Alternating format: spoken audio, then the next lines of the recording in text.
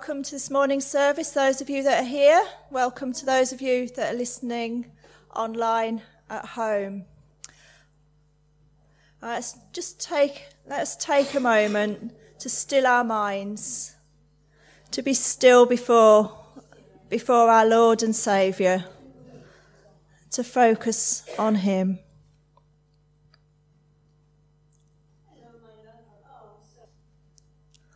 It's good that we can come today to meet with each other.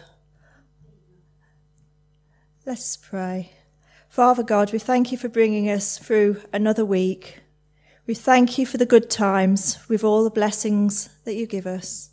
And we thank you for always being there for the difficult times as well. We thank you for the love and support we have from each other here in this congregation. And we thank you that you never give up on us, that you never stop loving us.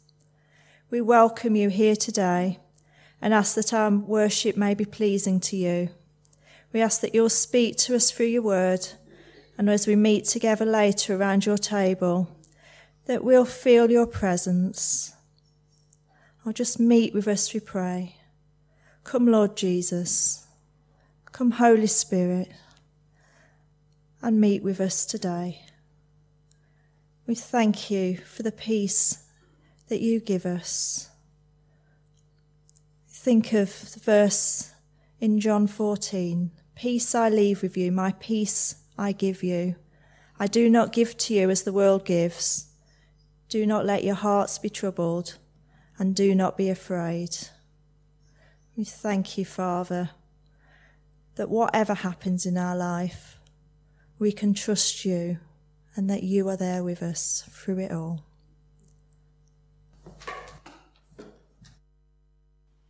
Good morning, everybody. Nice to see you all this morning. And of course, a very warm welcome to those who are watching on YouTube. It's always good to be together.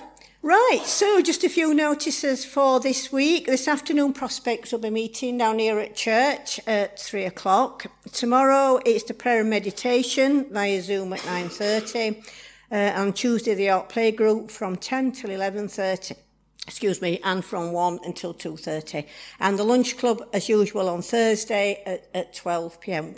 We had 26 people last week. It was really good. So please do come, invite family, friends. It's a good time together. I thought, seeing as we're in the second week of Lent and Easter will be upon us very shortly, I'd just run through the events that we've got planned. They're all in the newsletter and it will be on the website and on Facebook, but I just think it's just good to kind of say it out loud sometimes. So on Monday, Thursday, that's 28th of March, we have our service of reflection, where we'll be sharing a meal and communion together. That starts at 6:00. Good Friday, reflective service at church, down here at church at 10:30, and then we'll be having the walk of witness, as we've done for quite a few years now, that starts here at church at 11:00. And we walk, for those who don't know, we have a silent walk down into the bottom of Swallownest where there will be a cross.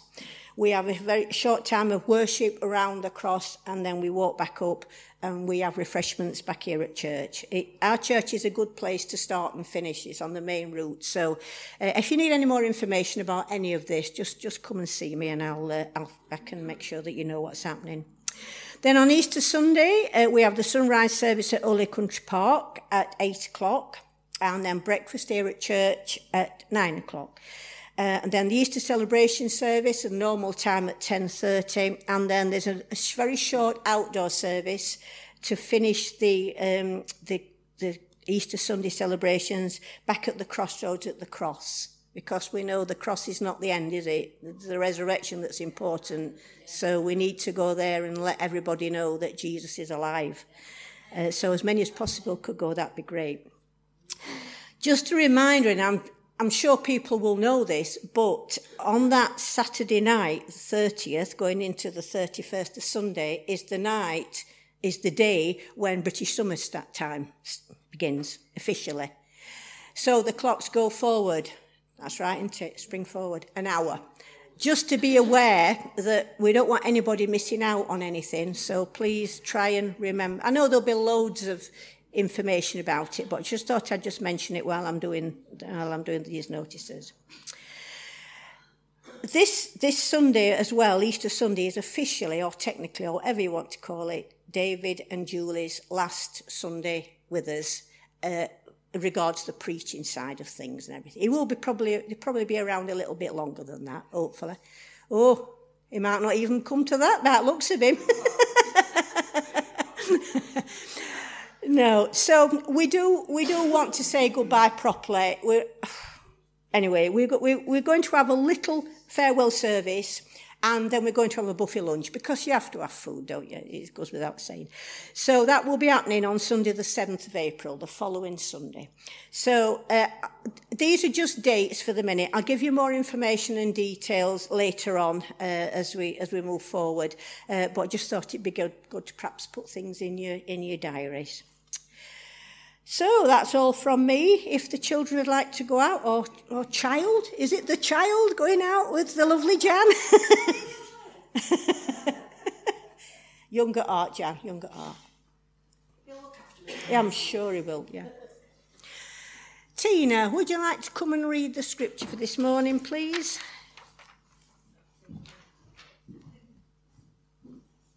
I'm reading from Luke chapter 4. And the title at the top is The Temptation of Jesus. Luke chapter 4. The Temptation of Jesus. Then Jesus, full of the Holy Spirit, returned from the Jordan River. He was led by the Spirit into the wilderness, where he was tempted by the devil for 40 days. Jesus ate nothing all that time and became very hungry. Then the devil said to him, "If you are the Son of God, tell this stone to become a loaf of bread." But Jesus told him, "No, the scriptures say, people do not live by bread alone." Then the devil took him up and revealed to him all the kingdoms of the world in a moment of time. "I will give you the glory of these kingdoms and authority over them," the devil said, "because they are mine to give to anyone I please. I will give it all to you if you will worship me." Jesus replied, "The scriptures say, you worship the Lord your God and serve him only." Then the devil took him to Jerusalem, to the highest point of the temple, and he said, "If you are the Son of God, jump off.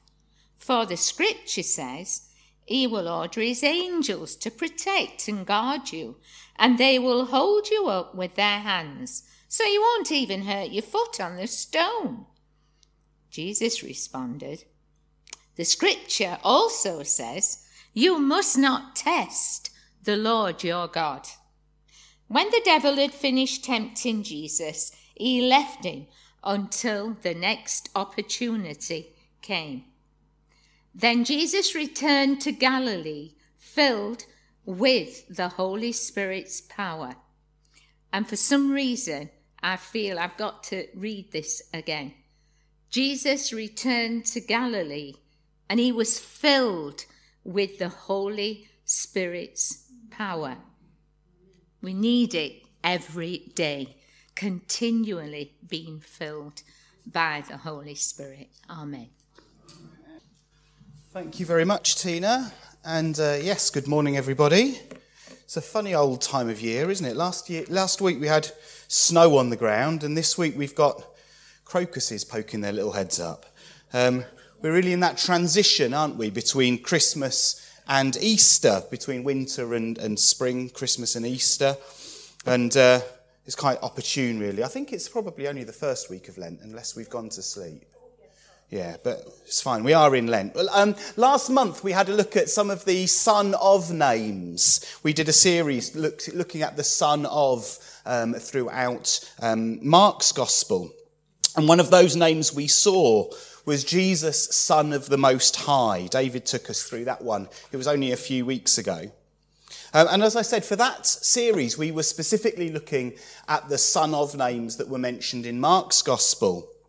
But Jesus was also referred to as the Son of the Most High right at the beginning of Luke's Gospel, which is the Gospel that we are looking at this morning, that Tina has just read from. In fact, we heard it in one of our Advent readings back in December, this Son of the Most High. It was this bit right at the beginning of Luke. He will be great, and he will be called the Son of the Most High. And the Lord God will give to him, that's Jesus, the throne of his father David. Over the course of the last month or so, we've considered aspects of Jesus' divinity, his humanity, his victory, the fact that he's sovereign, the fact that he is the cosmic king and judge of the universe, the fact that he owns everything, even our own lives and breath. And as Tina says just now, this is the awesome God who wants to serve us, who desires to meet with us daily, over and over again, whether we are on the mountaintops of joy or in the greatest valley of despair of need. That is our God, the servant king.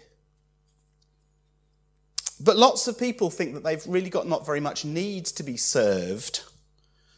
Certainly no desire to be served, really by anyone, but especially Jesus. Lots of people think that they're very self-sufficient. Don't want to be served or tended upon by anybody. Lots of people think that this dusty figure of Jesus has no relevance to their lives. But consigning Jesus to an interesting point of history is kind of missing another part of the great Advent readings that we saw. Jesus' birth was good news of great joy for all people, it said, again in Luke's Gospel. And so as we move further from Christmas and into this period of Lent, where we're inevitably turning our thoughts towards Easter and the cross, this morning we're going to be having a look at the ministry of Jesus and trying to be a little bit clearer about who it is that's serving us. Jesus is the Son of God, declared by Father God himself. Again, Luke chapter 3. You are my beloved Son. With you I am well pleased. But it's also right that we appreciate that Jesus is not only the Son of God, but he's also one of us. And that's crucial to the passage that we're looking at this morning. We also know from the series that we looked at last month that he's referred to as the Son of Man, the Son of Adam. He's human as well as God. He's human like you and I. He breathed, he lived like you and I do. He had family, he had friends like you and I do. He got hungry like you do, as we will see in the passage today. And so I guess wrapping up the entirety of the last 5 weeks or so, Jesus is Son of God, yes, but he's also your brother. He is just one of us. He is just like one of us, And so as we look at his life over the next 6 weeks in Lent, we will discover that no step that he takes is accidental. Father, Son, and Spirit work together in his ministry. So having a look at our passage, have a look at Luke chapter 4, verse 1. Jesus, full of the Holy Spirit, returned from the Jordan and was led by the Spirit in the wilderness. Now this is the start of Jesus' ministry, okay? And it's a pretty inauspicious start, isn't it? To what is meant to be a glorious global ministry. There's no crowds, no fanfare, no ad campaign or media launch, no resources at all. Just Jesus, 40 days with an adversary, with the devil tempting and testing him. Maybe it's not what we would expect. So who is this devil then? In the Bible, he's sometimes referred to as the Satan, the adversary, the liar. And I know in popular culture we've got that image of a bloke in kind of red tights with a pitchfork, haven't we? But the devil is much more powerful and much less comical than that. The devil is no friend of God. And therefore, he's no friend of you either, because you are a creature that God loves. And the devil's plan has always been to derail the plan that God has always had. God wants to bring us life and blessing through the ministry of Jesus. And this attempt to derail is absolutely not new when we get to the New Testament in Luke this morning. We saw it way back in Genesis, when Adam and Eve were tempted and failed that temptation in the Garden of Eden. It led to them being cut off from God's blessing, a failure that led to death. And that's the devil's ambition for every son of Adam, for every man and woman ever. And that's therefore his ambition for you today. He wants you to be cut off from God's blessing. We're told in Scripture that he prowls around looking for weaknesses, looking to devour us.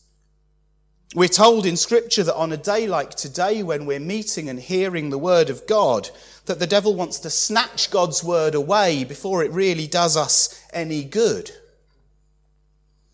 We're told in Scripture that the devil wants to blind our eyes to how gloriously good God is.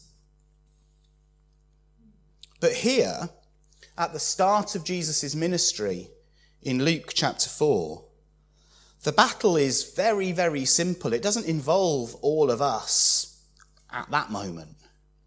It's a simple, direct battle. Jesus, devil, those two. And in verse 1, we're told that Jesus is led straight into the path of the enemy. He was led by the Spirit into the wilderness for 40 days, being tempted by the devil. This is a deliberate action. The Spirit is leading Jesus into this temptation. This is where his ministry must begin. And we join the scene, we join the battle, if you like, at day number 40. By this time, we're told Jesus is desperately hungry. He's at the edge of human endurance. So now is the time for the devil to strike. And the devil will tempt him 3 times in this passage, tempting him away from the ministry that he has just begun. So let's have a look at the first temptation. This is the temptation of provision. The devil said to him, "If you are the Son of God, command this stone to become bread." In one simple challenge, the devil has hit Jesus on 3 fronts, if you like.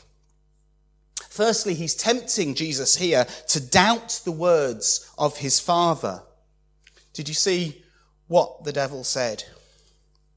If you are the Son of God. Emphasis on that word, if. Allegedly, you're God's son. But the truth is that God has already declared that. I showed you that earlier on. It was in chapter 3 of Luke's Gospel. We saw it, didn't we? "You are my beloved son," declares God. "With you I am well pleased." But the devil here is chipping away at the truth. He loves to chip away at the truth. Secondly, the devil here is trying to cause Jesus to forsake his humanity and by his divine nature command stone to become bread. Well, the task is well within Jesus' abilities. He could do it, of course. He could do it. Later on in his ministry, he's going to feed 5,000 people with the miraculous provision of loaves and fish. The devil here is saying, wouldn't this plan be so much easier without this messy human business going on? But Jesus knows that the plan won't work unless he is human. He can't serve us unless he is one of us.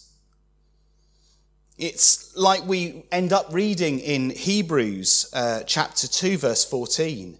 "Since therefore the children share in flesh and blood, he himself likewise partook of the same things, that through death he may destroy the one who has the power of death, that is, the devil. So the devil's trying to cause Jesus to forsake his humanity and just be divine. Thirdly, the devil here is trying to tempt Jesus in the same way that he tries to tempt us. In verse 2, we've been told that Jesus is hungry. It's not really a surprise after 40 days of fasting, is it? Bread would be an obvious need. It wouldn't be an extravagant desire. Of course he wants bread.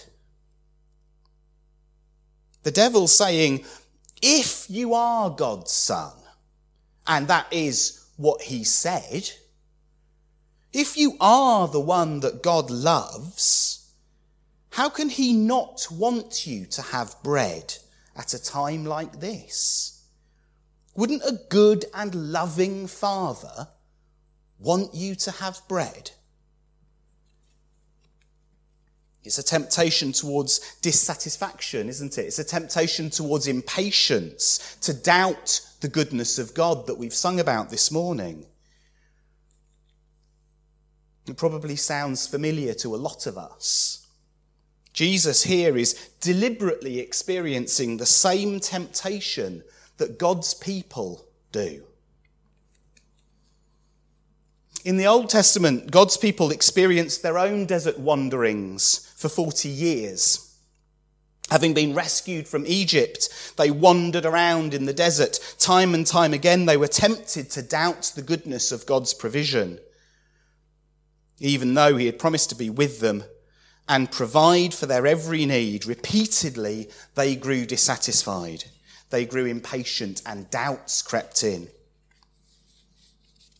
Jesus is walking the same path of temptation here. And his ministry works both ways through time. He's not just doing this for Israel.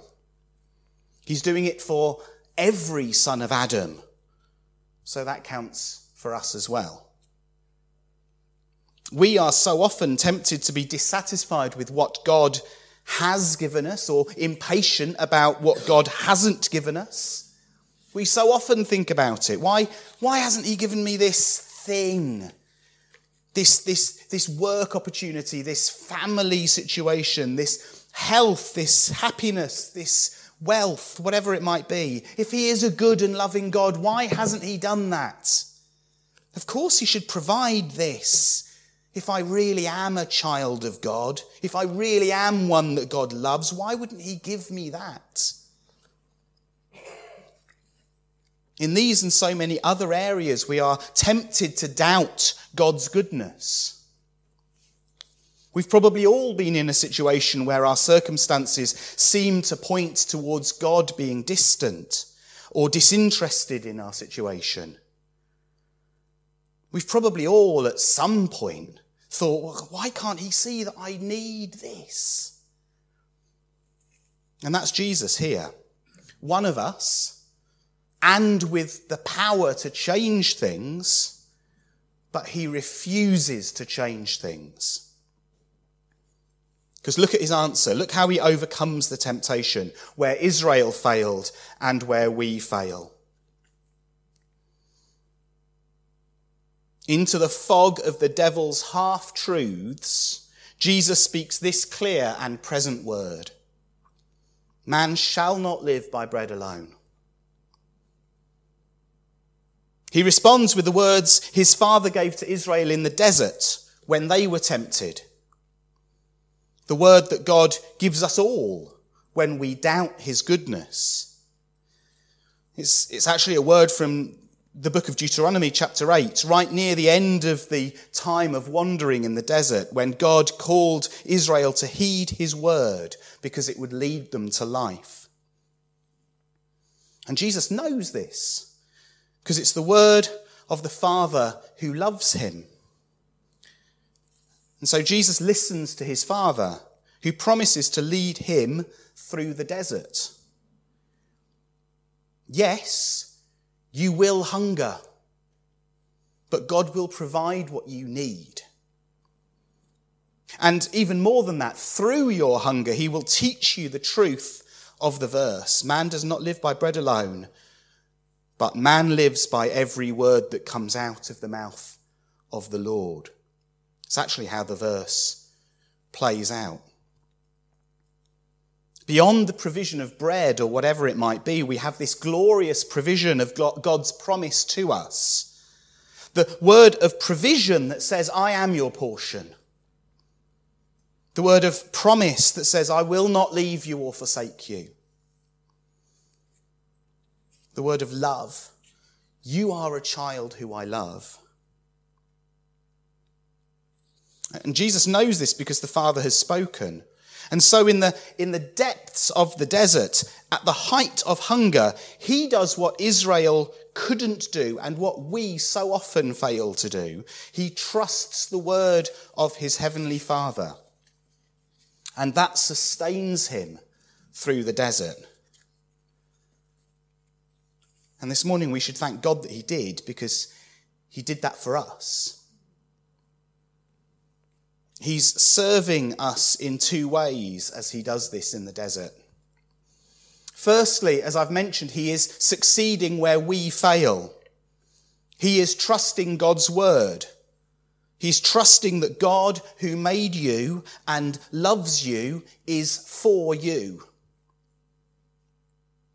He succeeds. Here is one, just like us, a man in our place, succeeding where we fail. And that makes a difference. In Hebrews we read, for this reason Jesus had to be made like his brothers in every way. He became like men so that he could be their merciful and faithful high priest in service to God. Then Jesus could bring forgiveness for their sins. Here is the one whose victory over temptation overcomes our weakness and failure. God was pleased to send his Son to serve you in this way. And so Jesus says to all of us, to each one of us, come to me, I will be faithful for you before my Father. And that's the gospel. We're all just a bunch of failures with only one hero, Jesus. He is enough. He is the Son of God, the son of Adam, who was tempted like us but without sin, so that he can take away yours. How amazingly precious is that? He serves us firstly by succeeding where we fail. So his victory is our victory. But secondly, he serves us in the desert by suffering so he can help us today. Going back into Hebrews chapter 2. For because he himself has suffered when tempted, he is able to help those who are being tempted. Or a little bit later in chapter 4. For we do not have a high priest who is unable to sympathize with our weaknesses, but one who in every respect has been tempted as we are, yet without sin. And so that means we can approach his throne with confidence. We can get mercy and grace and help in our times of need. Jesus is where to go to. When we're tempted towards dissatisfaction or tempted to doubt God's goodness, we're not to draw in again and think about our own resources or distance ourselves from God, whose goodness we doubt. But rather we're to run towards him. We're to run towards Jesus, the one who is God's very best provision, the one who will always satisfy. So every day we should go towards his throne of grace and get the provision and help that we need every day and every time. And that's where we should be longing to take each other as well, encourage each other. If we're a church who believes in the power of the gospel, then we will take every opportunity to encourage others towards finding out about the goodness of Jesus. Well, let's have a very brief look at the second and third temptations that Jesus endures in the desert. Secondly, he's subject to the temptation of power. The devil tries again. He knows that Jesus is committed to this big plan, but he asks if there's not another way. This slow path you're headed down, Jesus, isn't there a fast track to victory? And the devil took him up and showed him all the kingdoms of the world in a moment of time and said to him, "To you I will give all this authority and their glory, for it has been delivered to me, and I give it to whom I will. If you then will worship me, it will all be yours." Now, it shouldn't really be a surprise now by this point to work out that the devil is playing around with lies again. The scripture does indeed speak of his powerful sway on earth, but the devil is a constrained force. He has no power of his own, only what is given to him by the permission of God in order to achieve God's purposes. And as for this offer to give Jesus authority over the nations, that's already been promised to him by his Father. Psalm 2 speaks of the day when God will say to Jesus, "You are my son. Today I have become your father. Ask me and I will make the nations your inheritance and the ends of the earth your possession." Jesus knows what's promised to him.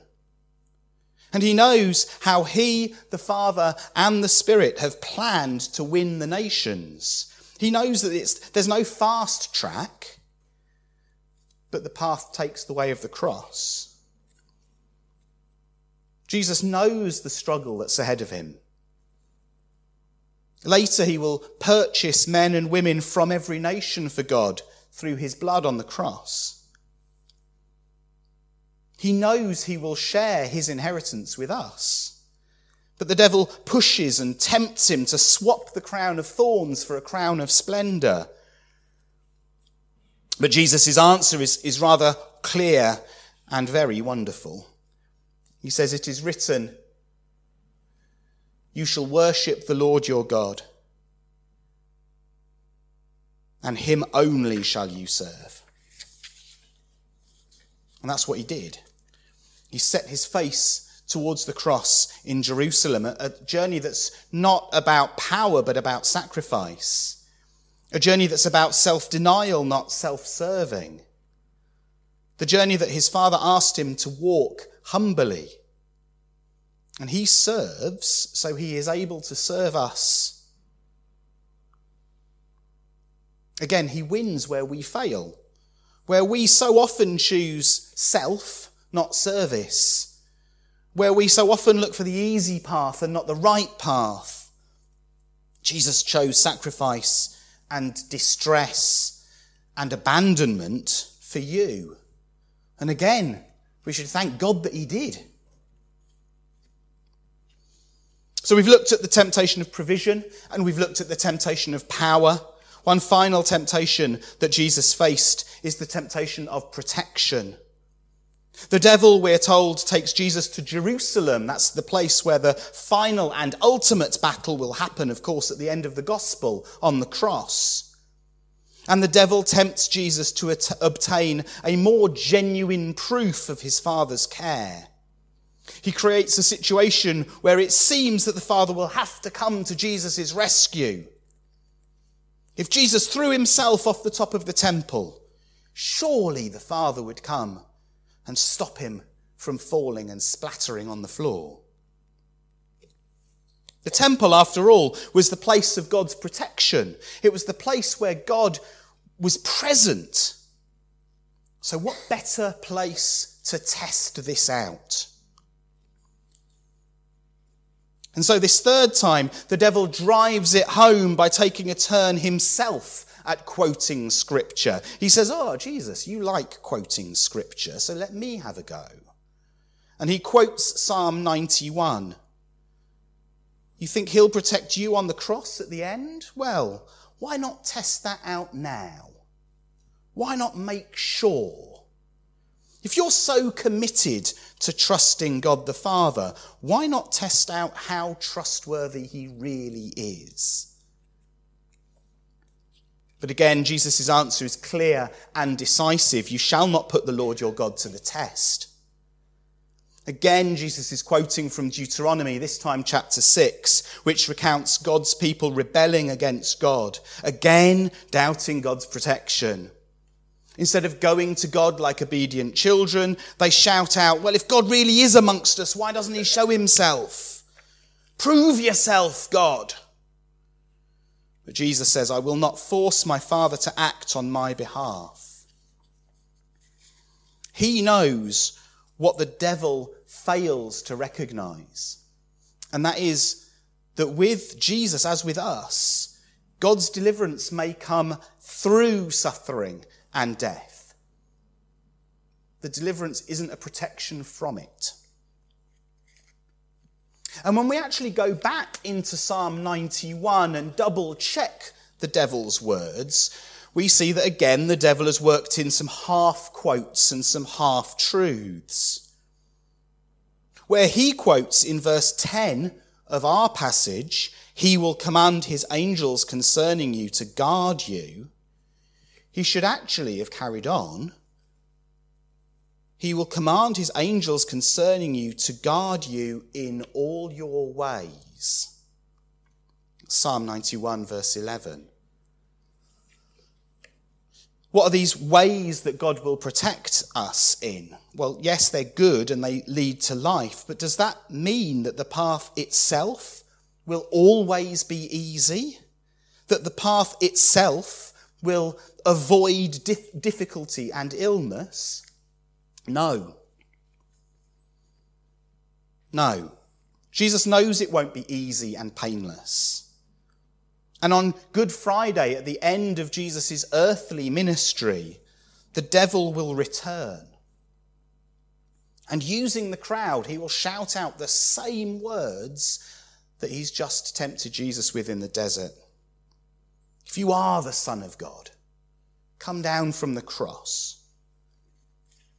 The crowd, like the devil, call for proof of God's protection, for proof that Jesus really is God's Son. Throw yourself down, save yourself. But Jesus declares himself to be the Son of God by remaining on the cross for you. The devil didn't get that, didn't understand that. Why don't you throw yourself down? And when he saves you, you'll know he's your heavenly Father. But what the devil failed to understand is that when the right time came, when God's chosen time came, Jesus would indeed throw himself down. He would throw himself down into Bethlehem to be born as a man, to die on a cross, to serve you. It's only on the cross that Jesus does finally call upon his Father's protection. Father, into your hands I commit my spirit. And Jesus, here in the desert and then later on at the cross, Jesus emerges victorious, despite all of Satan's attempts to overturn God's plan of rescue. Where we fail, he wins. So let's take encouragement at the start of Lent this year in Jesus' temptations. His victory is our victory. He serves you and me by going all the way to the cross. He had to face temptation to become a merciful and faithful high priest, to take away each and every one of our sins forever. To take away all those times you caved in and doubted his goodness. To take away all those times that you chose ease and not cost. To take away all the times you wondered if he really would be there in the end. Jesus never did any of that. He never gave in to any of those temptations because Jesus knew his Father's love. And because of that, his victory is now your victory. He serves you still, day after day after day. He suffered so that he can help you, so that you can approach his throne and find the help that you need. And we can rejoice in his victory. We can rely on his help. When you have Jesus and his ministry by his Spirit through his word, then you have all that you need to face temptation, all that you need to face as yet unknown sufferings and disappointments, all you need for the path ahead. So we should rejoice in his victory. We should rely on his help. Let's pray together as I finish up, and then we're going to sing a song before communion.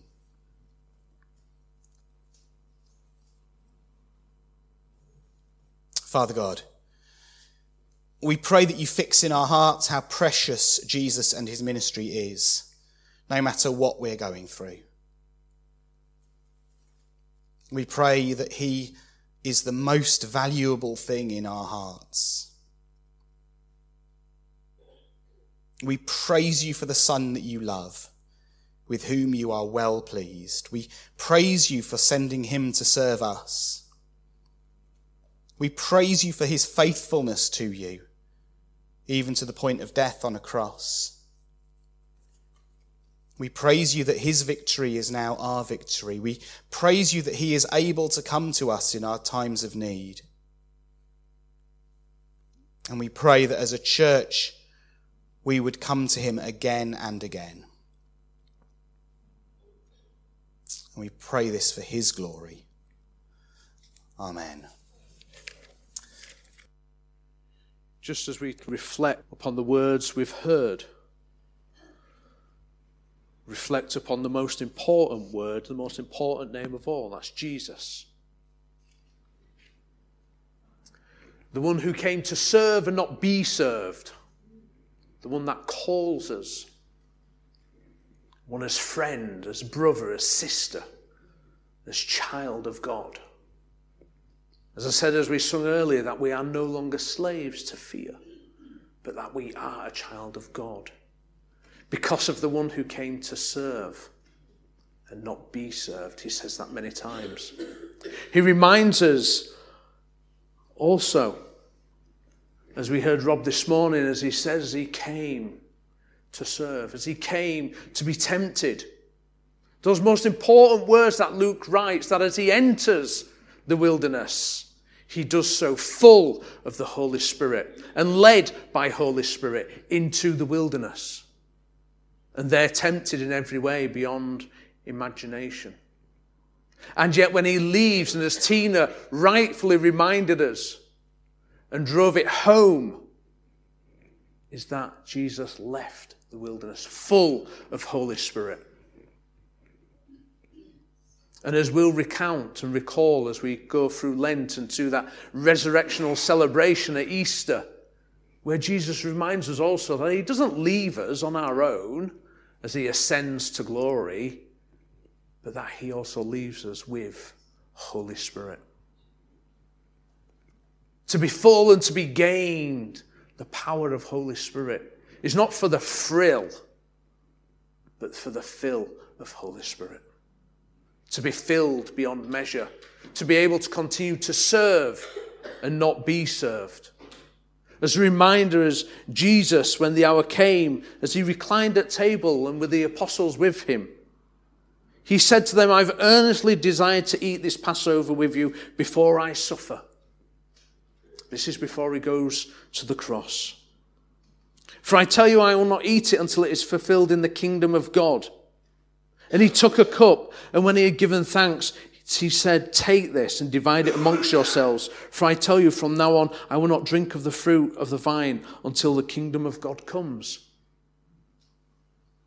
And he took bread, and when he had given thanks, he broke it and he gave it to them, saying, this is my body, which is given for you.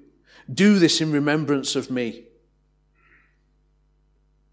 And as he says, and likewise the cup after they had eaten, saying, this cup that is poured out for you is the new covenant in my blood. This is the one who serves. This is the one who calls us also to serve. Not in our own way or in our own strength, but through him who is able to do immeasurably more than we can ever ask or imagine. So as we gather around the Lord's table, as he invites us, it's he who serves us. May we too serve in whatever way he calls us to. But know that it is he that calls. And in doing so, we remember the great cost of what it is to serve. Let's pray. Lord, we thank you that we can be found at table. We thank you that you remind us that you came to serve and not be served. And that you served beyond all recognition, in the sense, to the point that you served even to death, and death upon the cross. But the power of that and the power of death could not hold you, for you overcame, and you 3 days later burst from that grave, leaving death and its entrapment behind, and overcoming and rising to power and glory through the resurrection. And so, Lord, as a reminder, as you said yourself to your disciples, and as you remind us, that as we remember you through these elements of bread and of wine, the breaking of body and the pouring of blood, that ultimate sacrifice that played out in service beyond all recognition, that we may be stand here and forgiven. That we too would seek you, be filled by you, and continue to serve you in wherever you may lead us. So Lord, as we come this morning, we ask that you would forgive us of any wrongdoing or any things that we may have said that may not glorify you. Lord, in a quiet moment, we just lift those things to you from our hearts, and we seek your forgiveness for those things that are said or done that do not glorify you.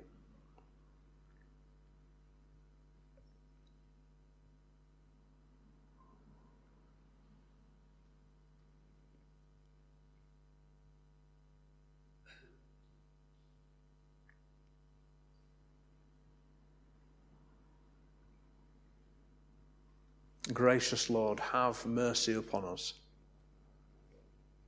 Forgive us our sins and our trespasses. Help us, Lord, to walk forward in truth and in the light of your love. Guide us, we pray, in power of Holy Spirit, for your name and for your glory. Amen. And so we do likewise, as Jesus took the bread and given thanks, we take this bread and we break it and we say that we take and eat. For this is Jesus' body broken for us in remembrance of him. And we too take this cup and we give thanks.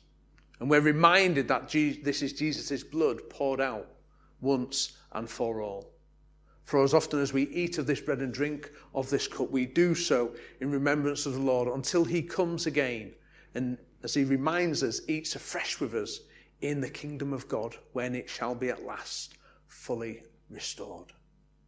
Come and eat, come and drink, as brothers and sisters together. Receive the bread and eat it. Receive the cup and retain it, and we'll drink as a sign of our unity in the name of Jesus Christ together. If, for whatever reason, you cannot eat of the bread or drink of the cup, just allow the elements to pass you by without any fear or embarrassment.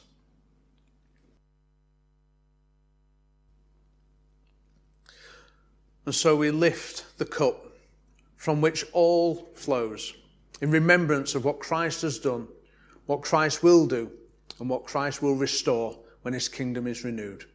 Amen. And Lord, we thank you. We thank you that you restorers. We thank you, Lord, that you bring strength and healing. Whether this side of life or the next, there's always healing. Lord, would you help us to walk in your light, in your steps, for wherever it is and whenever it is that you would call us. Lord, give us the words that we may need and the wisdom to be able to impart your love and your words to others as we journey along, be it in an encouragement or be it a sharing of the name of Jesus for the first time with someone. Holy Spirit, go before us and enable us to act in ways that would enrich and enliven people to come to know you as Lord and as Saviour. Father, we thank you for the great works that you have done and will continue to do in and through those that will hold faithful to you. Lord, we pray for this world, the chaos in which it seems to be unfolding day by day. Lord, as tensions continue to rise in many different countries around this world, we may feel helpless, not knowing of what to say or to do. So we simply say, come, Lord Jesus. Come and bring your peace. Come and have your way. By power of Holy Spirit, would you blow through these nations and would you bring about restoration?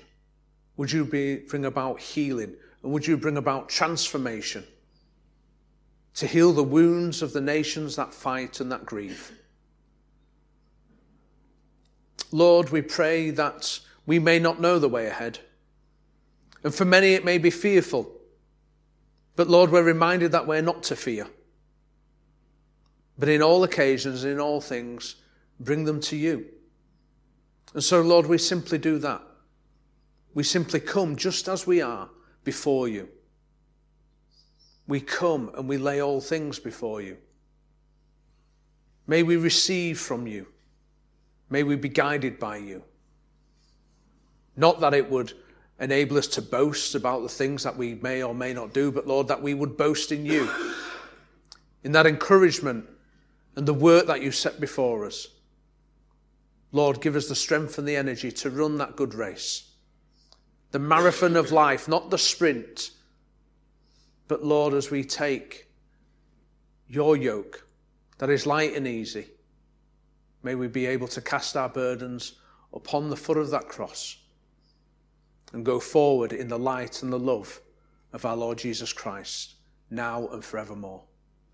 Lord, we think of those closer to home, family, friends, loved ones, Lord, that may be in a time of suffering or have recently come from hospital or operations, recovering from things, Lord. Those that are in hospital at the moment, Lord, we lift them to you and we pray your healing hand upon them. Your very presence be with them right now, wherever they are, that they're in no doubt of the encounter of the risen Lord Jesus Christ. Lord, would you bring your peace upon them? Pray this in your name and for your glory. Amen.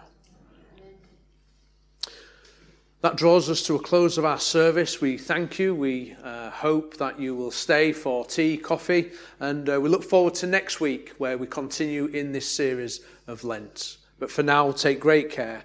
Go well and go in peace. Amen.